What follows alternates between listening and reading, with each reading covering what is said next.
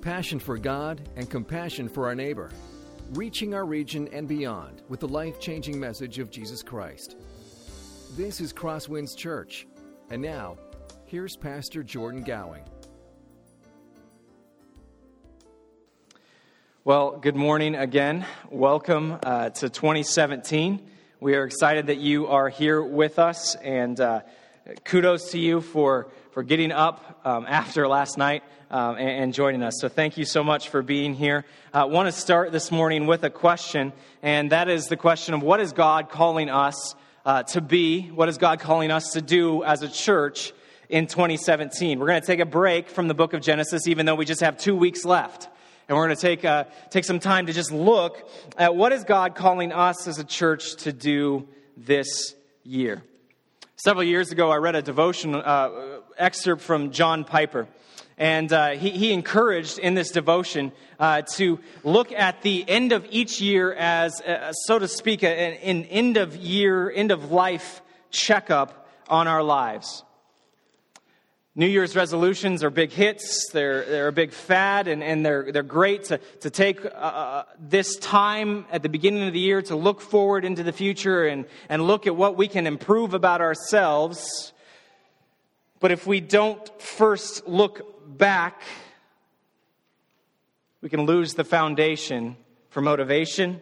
We can try to work out of our own efforts rather than out of God's grace for us. And so what John Piper encouraged in this devotion was to take some time at the end of year to imagine this isn't just the end of your year, but it's actually the end of your life. It's not just the end of 2016 that's coming to an end, but rather that it is your life that is coming to an end. What are your regrets? What are your accomplishments? What do you desire to do better? What do you wish that you had a do-over for? If you actually do this, it can be rather sobering. It's not at all like a traditional New Year's celebration, but I think it is the foundation for lasting change. It spurs us as Christians to ask the question in perspective of what is God calling me to do in the year 2017?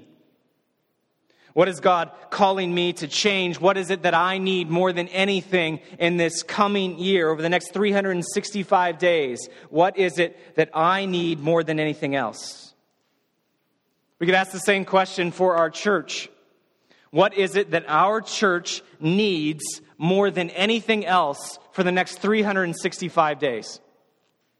Perhaps what we need more than anything is the strength and the courage to face the rising culture war. As we live in a culture that becomes increasingly more secular, maybe we need the strength and the background to be able to stand our ground on biblical principles. Or maybe it is for us to focus our emphasis and our efforts on strengthening families. Today in the United States, we now live in a society where there are more children who don't have both parents in the home than there are that have both parents in the home. And so maybe our job as a church is to come alongside those single parents, to love them, to support them, and to encourage them as God has called us. Or still, maybe our calling as a church is to be a bastion of hope in an ever-increasing world of materialism and greed. To be a place where we can say that we will live simply so that others can simply live. All of these are noble callings, noble tasks and goals to strive toward, but they are not the most important thing for us over the next 365 days. If we were to ask Jesus what is the most important thing that we could do over the next year, he would respond simply with this: seek me. Dwell with me. In the book of John, Jesus says that a vibrant, healthy relationship with him is the most important thing that we could ever pursue. Not just in the year 2017, but in every year, every age, every decade of our lives. We must seek him. Dwell with him. And this morning we're going to look at that passage in the New Testament where Jesus says exactly this. John chapter 15. If you have a Bible, I invite you to open up to this passage. John chapter 15. There are 3 words that Jesus says over and over in this passage that's going to be our focus this morning. And it is this: abide in me. Abide in me. These are the final moments that Jesus has with his disciples. It's right after the Last Supper, right after they celebrate the Passover, and the declaration that his time is almost over here on the earth. His disciples don't know what is coming, but Jesus knows that the cross is out on the horizon. And so he charges his disciples to love one another. And then he says that the Holy Spirit will be with you after I depart. He will be your helper. And John 14 says that one of the key roles, the key focuses of the Holy Spirit is to bring to mind Jesus' words for us. And then we get to John chapter 15.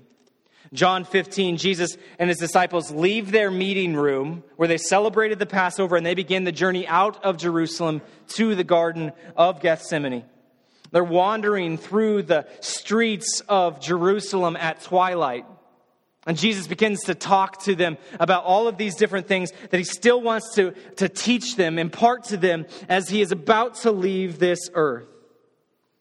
And as they're walking through Jerusalem, they begin to pass these houses. And one of these houses, I imagine, has a vine that is creeping up the wall. And Jesus sees it.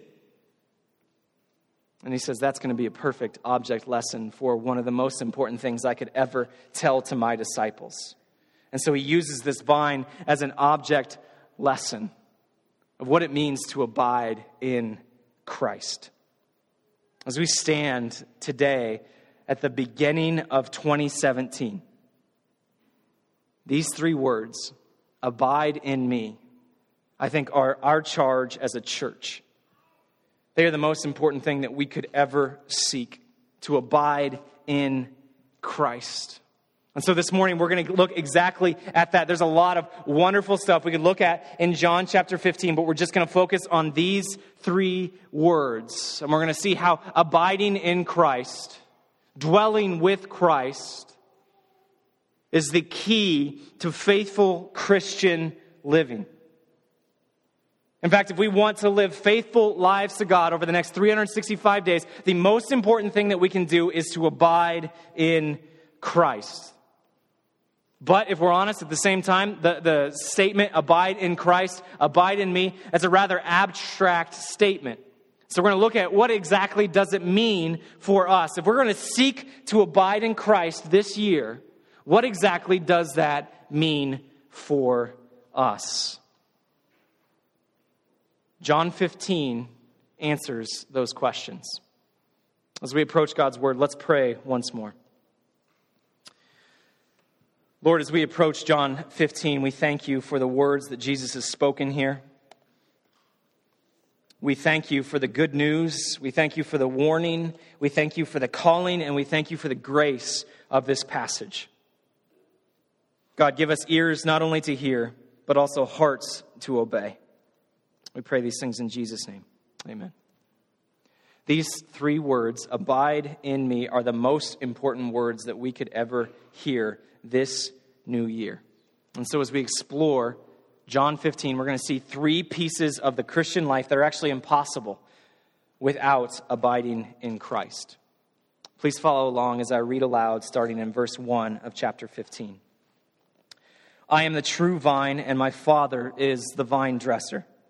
Every branch in me that does not bear fruit, he takes away. And every branch that does bear fruit, he prunes, that it may bear more fruit. Already you are clean because of the word that I have spoken to you. Abide in me, and I in you. As the branch cannot bear fruit by itself unless it abides in the vine, neither can you unless you abide in me. I am the vine, and you are the branches. Whoever abides in me and I in him, he it is that bears much fruit. For apart from me, you can do nothing. If anyone does not abide in me, he is thrown away like a branch and withers, and the branches are gathered, thrown into the fire, and burned. Jesus has a very strong declaration here in these few verses. He declares that he is the true vine. In ancient Israel, first century Israel, vines were very significant.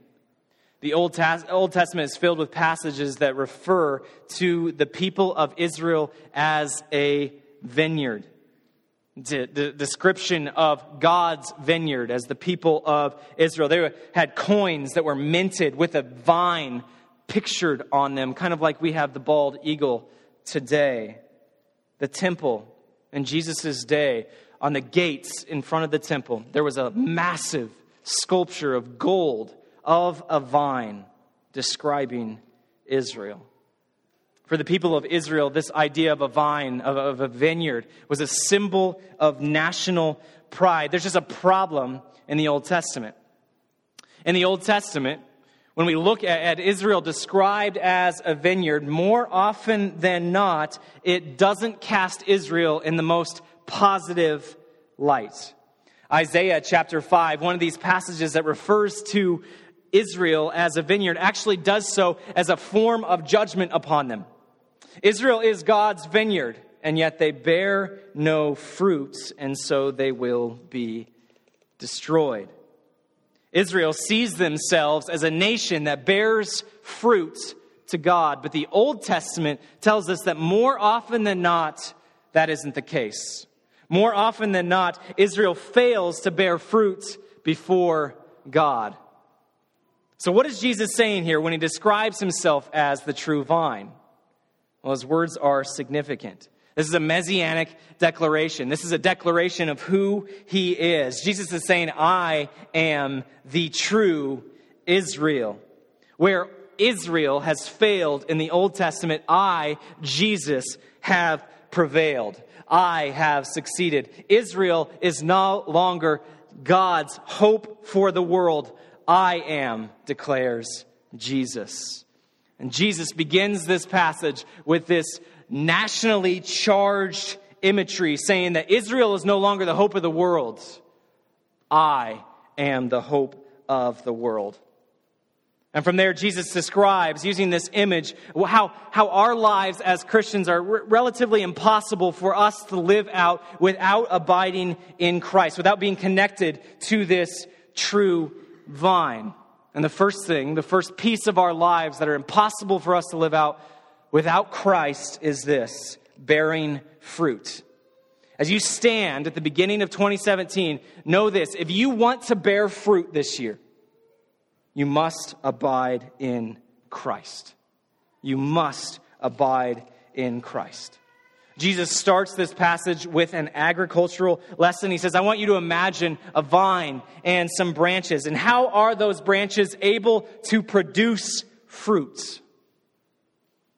The answer is obvious. They remain attached to the vine. The vine is their source of life, and so it is with me and with you, my disciples. I am your source. If you want to bear fruit, you must stay attached to me. You must abide in me. But then Jesus issues a warning, saying the reverse is also true. Just like a gardener has no use for fruitless branches, cuts them out so that those branches that do produce fruit can produce more fruits, so it is with God and those who do not produce fruit for Him. This warning seems awfully harsh. It seems like Jesus is staring at His disciples and says, you better produce fruit or else you're going to get the axe. Doesn't at all sound like Jesus in other passages. It's not exactly a nice way to start 2017. Not exactly a nice way to start a year saying, if I don't bear fruit, Jesus is going to cut me out. So what is Jesus saying here? Well, first and foremost, it is a very sincere warning. If we are not bearing fruit, then we must ask the question, am I really actually abiding in the Son? But it is wrong for us to first skip verse 3. Verse 3, already you are clean because of the word that I have spoken to you. Those who are truly in Christ are already clean. So what is Jesus saying here? When he's talking about fruit, he's reminding us of our purpose. The reason why we are here, the reason why we are saved is to produce fruit. This was God's original plan from the very beginning of creation, and it's God's plan for his new creation. We are saved to produce fruit. Ephesians chapter 2 makes this very clear. Those who abide in Christ are the ones who are able to produce fruit. Those who do not abide in Christ will not produce fruit. It's as simple as that. This is a good reminder for us. It's a reminder for us because oftentimes I think we can have an inward focus on our faith. We can be tempted to look at the Christian life as Sunday mornings, but Jesus in John chapter 15 reminds us that we are not saved to attend church. We are saved to live a life continually transformed into Christ-likeness.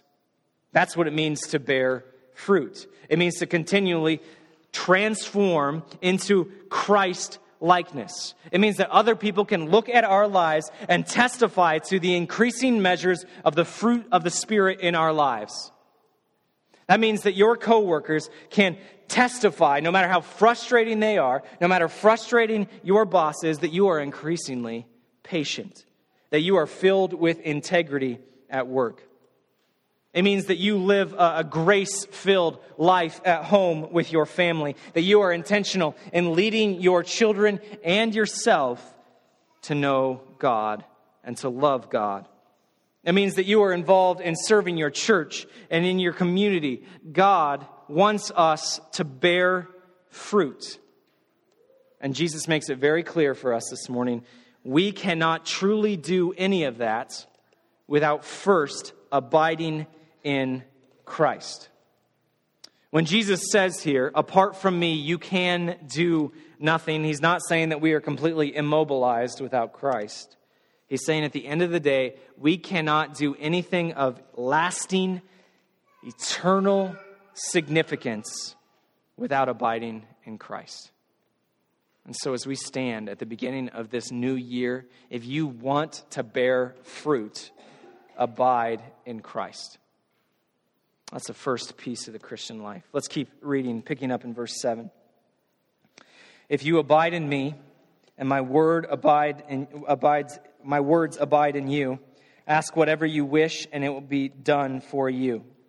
By this my Father is glorified, that you bear much fruit and so prove to be my disciples. As the Father has loved me, so have I loved you. Abide in my love. Jesus tells us here that the second part of our lives as Christians that we should desire in this new year that is impossible without abiding in Christ is this. It is glorifying God. If you stand right now at the beginning of this new year and you say, I want to glorify God with my life over the next 365 days, then the key to doing that is to abide in Christ. This calling to glorify God is indeed why we were created. We bear fruit, and by doing that, we glorify God. That's why you are here. That's why I am here, to glorify God. One council from the 1600s declared this or affirmed this by saying that the chief end of humanity is to glorify God. The sole purpose why we are here is to glorify God in everything that we do. Glorifying God is our calling. It is why we are here. But of course, glorifying God, living for Him, is impossible without abiding in Him. Oswald Chambers once famously said, "We slander God by our very eagerness to work for Him without first knowing Him." We are absolutely naive to think that we are able to glorify God if we don't first abide in Him. Because if we do not abide in him, we are cut off from the source of life, our ability to bear fruit that lasts. If you want to glorify God this coming year, you must abide in Christ. Let's look at the last few verses of this chapter. Verse 10. If you keep my commandments, you will abide in my love, just as I have kept my Father's commandments and abide in his love. These things I have spoken to you, that my joy may be in you and that your joy may be full. The final piece of our lives that are impossible as we look to the new year without abiding in Christ is this. If you want to experience true joy, you have to abide in Christ. If you want to experience true joy, you have to abide in Christ. It's wrong for us to think that bearing fruit, glorifying God, it's wrong for us to think that these are joyless tasks, that they're just boxes that we must check. The reality is that these come from the overflow of a joyful heart. A heart that is joyful because it is abiding in Christ. And this joy is a joy that is so deep-rooted that it can weather every storm. It can endure every valley. It can persevere in every crisis. It doesn't mean that we are happy all the time, but it means that we trust. It means that we hope. And it means that we have faith that God will bring us through the valley. True, authentic, everlasting joy can be found nowhere else than in fellowship with God. And so if you want to experience true joy this year, abide in Christ. Abide in Christ. That's the call of John chapter 15. That's our charge as we approach this new year.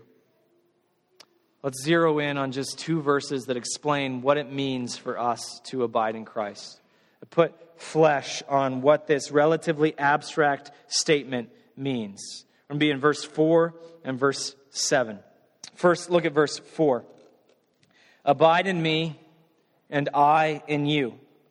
As the branch cannot bear fruit by itself unless it abides in the vine, neither can you unless you abide in me.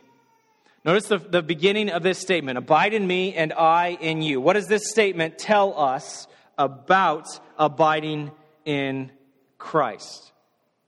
It tells us that there's a connection here between us abiding in Christ and Christ abiding in us. Interestingly, in the previous chapter, John chapter 14, Jesus uses the exact same language, or at least similar language, to refer to his relationship with his Father.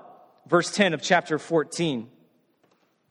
Do you not believe that I am in the Father, and the Father is in me? The words that I say to you, I do not speak on my own authority, but the Father who dwells in me does his works.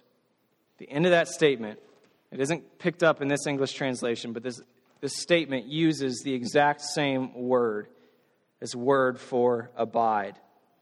Just as Jesus abides in his Father and his Father abides in him, we are called to abide in Jesus and Jesus abides in us. To abide in Christ means to have fellowship with him. It means to have full, intimate communion with him. It means to know him and to have him know us. It means to honor him by following him with our lives. It means to have a relationship with him like he has with his Father. I'll look at verse 7. How exactly do we have this fellowship? How exactly do we have this relationship with Jesus? Verse 7 gives us the answer. If you abide in me, and my words abide in you, ask whatever you wish, and it will be done for you. If you abide in me, and my words abide in you. Notice the parallel there between verse 4 and verse 7. Verse 4, if you abide in me and I in you. Verse 7, abide in me and my words in you. Jesus reveals to us that the key for us to abide in Christ, the key to having fellowship with Him, the key to becoming more like Him, to be connected to the vine, is the Word of God. If you really want to abide in Christ this coming year, then be in His Word. Jesus declares here that there is no greater way for us to abide in Him, for us to have fellowship with Him, than to be in His Word. If you really want to bear fruit this year, if you really want to glorify God this year, if you really want to experience true joy this year, the key is found in God's Word. Reading your Bible, allowing God's words to dwell in you, is one of the most important things that you can do in the year 2017. Because as we read God's Word, it changes the directions of our hearts to focus on God. Everything else follows.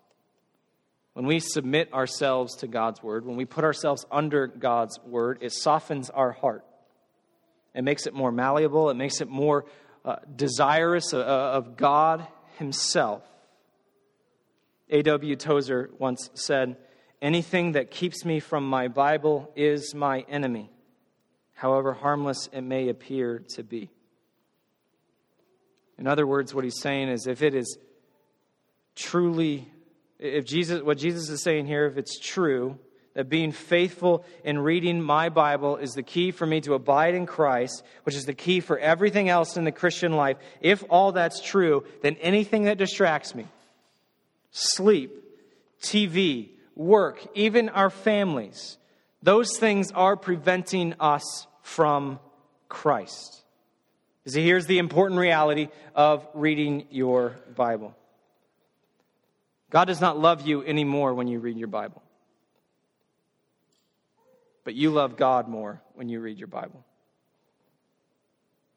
God does not love us anymore when we read our Bibles. His love for us is unconditional. It is faithful. He is committed to us. But we love God more when we read our Bibles. Our hearts are changed. They are focused upon God. It refocuses us. It aligns our hearts to what God wants. When we read God's Word, when we let God's Word abide in us, then we abide in Christ. And so as we stand at the beginning of this year, stand at the beginning of a fresh start, that's our challenge. To abide in Christ, to abide in the Son through the Word of God. This year, the year 2017, will inevitably draw you closer to God, or will see you walk further away from Him. Your relationship with God is not static. 365 days from now, you will either love God more than you do right now, or you will love God less than you do right now. Wouldn't you like to say at the end of this year that I love God now more than I did last year? It might not be every day, probably isn't even every week, but the past 12 months, if you look at them as a whole, I can confidently say that I love God more today than I did last year. I have been transformed by the Word of God. I'm not perfect, but more so than I was last year, because God's words abide in me and I abide in Him. Church history tells us countless stories of lives that have been transformed by the Word of God. 500 years ago, Martin Luther, his life was forever changed because of the Word of God.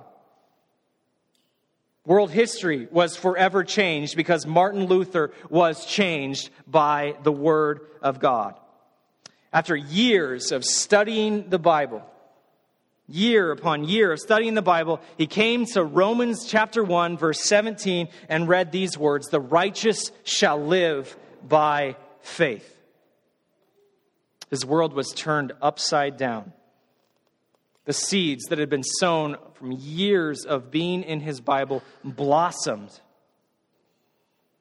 into the Reformation, into the reason why we are here this morning.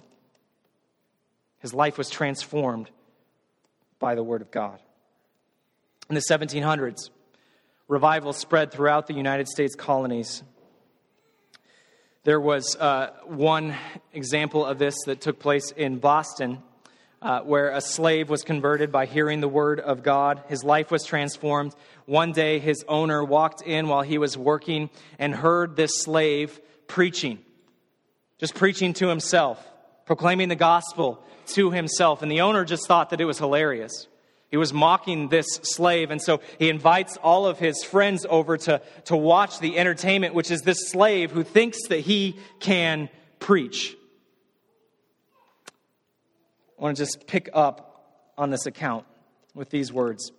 Supplying his friends with pipes and glasses all around, he instructed his slave to mount a stool in the middle of the room and preach as he had the day before.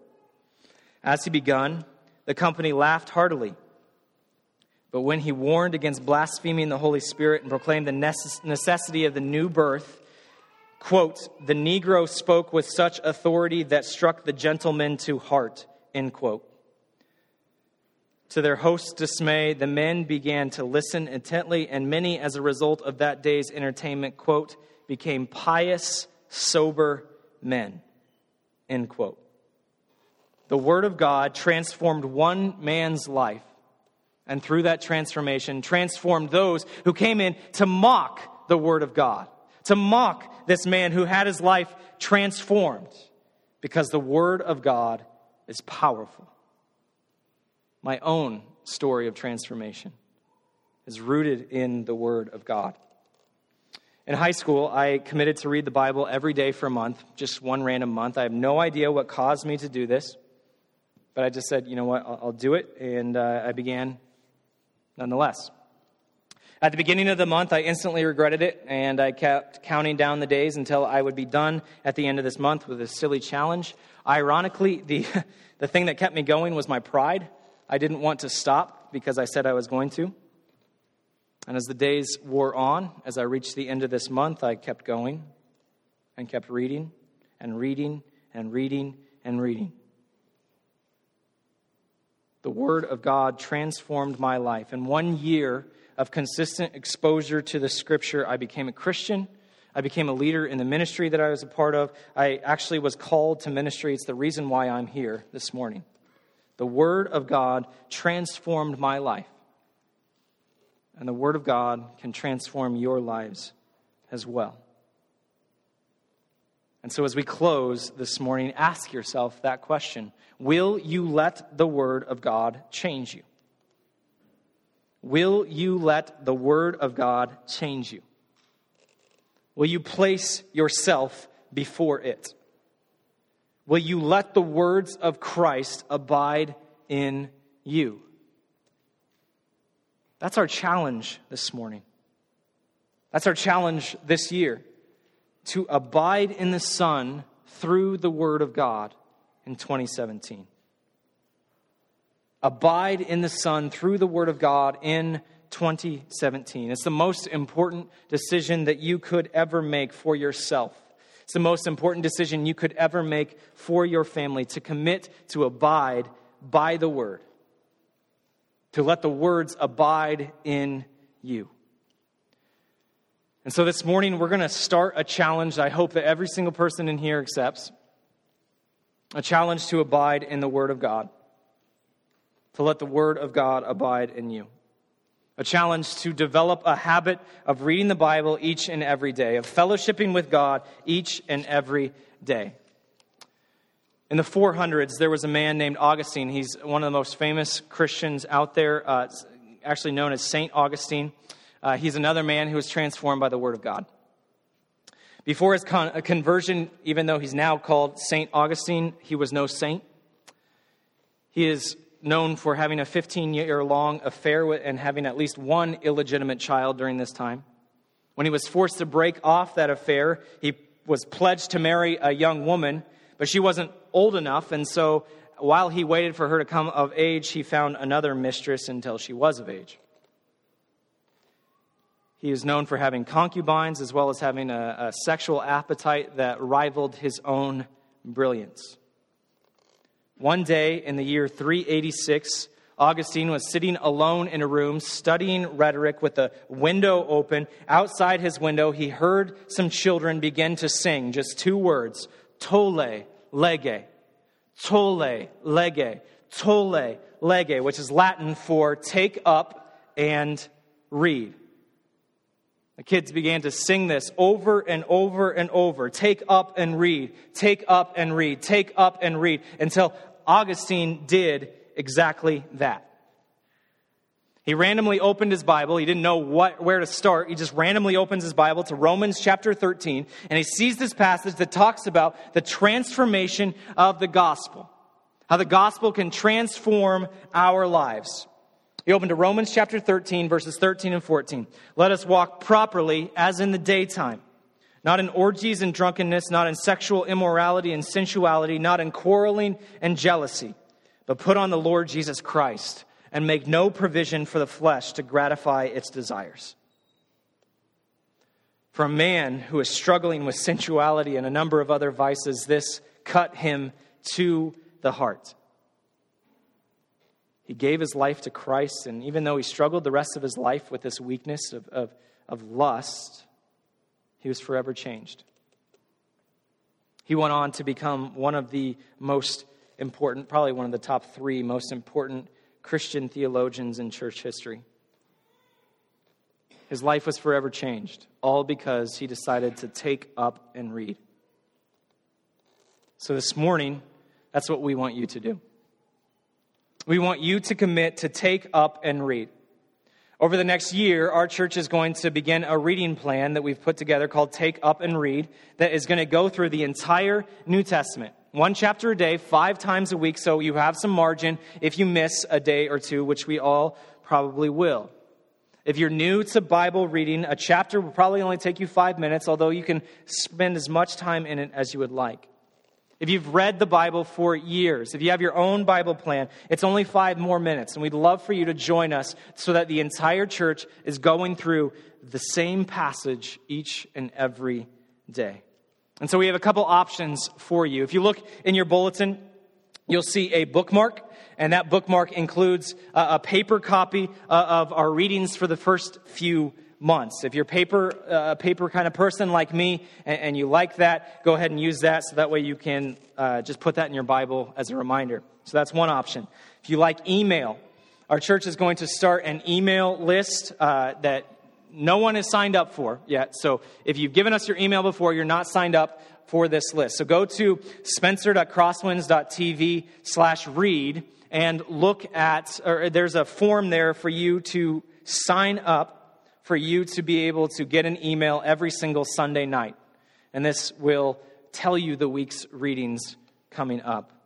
And still others of you, if you don't like paper, if you don't like email, or if you just want something that's a little more in your face each and every day, we're actually starting a texting service that's going to send out texts every single Monday through Friday at 6 a.m. Emails can be deleted.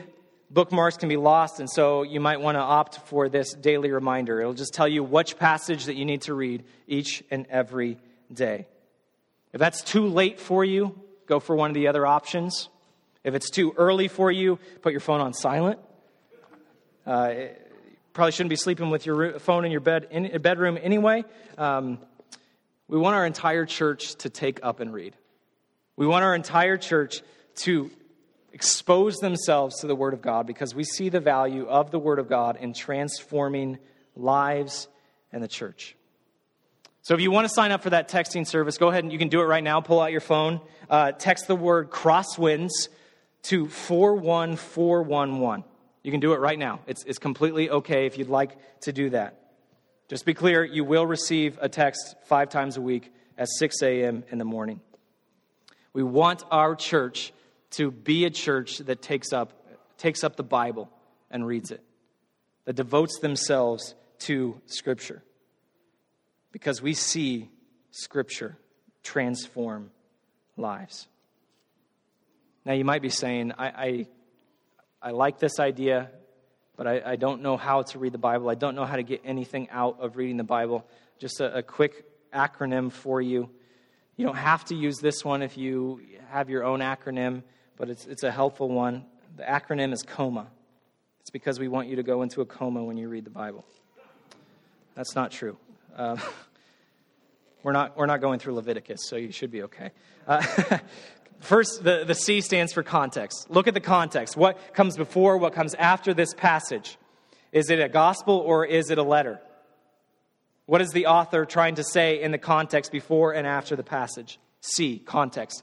O stands for observe. Look at the passage. See what the author is actually saying. Is there anything that sticks out to you? Any questions that you have from reading this passage? Just observe the passage. Absorb it as a whole. After you do that, M stands for meaning. Look at the meaning of the text. Or what would you say if you were to sum up this passage in one sentence? What is it about? What is it talking about? If you were to write the passage down, how would you say it? Look for the meaning of the passage. And then A, finally, apply. Is there anything that you can apply from this passage? Anything that sticks out to you that says that it should apply to my life? Coma. Context, observe, meaning, and application. Just four simple things to do as you look at Scripture. Now, just a word for us. Don't feel like every single time you come to the Bible that you have to come away with a golden nugget. Every single time you have to come away with a piece of application, tiny application that transforms your life, because you don't. You don't have to do that. We want more for you, to be honest, than just a tiny application, a tiny list of do's and don'ts. We want more for you than a cool factoid that you can use next time in Bible trivia. The reality is, we want you to get into the rhythm of transformation that takes place by exposing yourself to the Word of God, by letting the words of Christ abide in you, by abiding in Christ yourself. It's significant that in all of Paul's letters, when Paul is praying for the churches, he does not pray that people would be able to apply Scripture into their lives each and every time they read the Bible. He doesn't pray for that. Instead, he prays that they are transformed by the renewal of their minds. He prays that they would be able to discern what is good, that they would have the ability to know what is right and what is wrong in God's sight. And after they recognize that as children of light, they would be able to live in light of what God has done, the transformation that God has done in their life through the faithful, consistent exposure to the Word of God. Would you join us this year in abiding in Christ? Would you join us this year in taking up the Bible and reading it? Would you join us this year in being transformed by that Word, by bearing fruit, by glorifying God, and by experiencing joy? Tole, lege. Take up and read. Let's pray. Lord, your word is good. And as we challenge ourselves at the beginning of this coming year to abide, or let the words of Christ abide in us and we abide in you, I pray that you would give us the strength to do so, that we wouldn't just do so as a task, but we would do so as a way to honor you, to fellowship with you, to get to know you more. Help us, God, to take up your words and read, to be transformed, to abide in the Son through the Word of God. It's in Jesus' name we pray. Amen. This has been a presentation of CrossWinds Church. More of Pastor Jordan's sermons can be found online at crosswinds.tv. Thanks for being with us, and may God continue to enrich your life.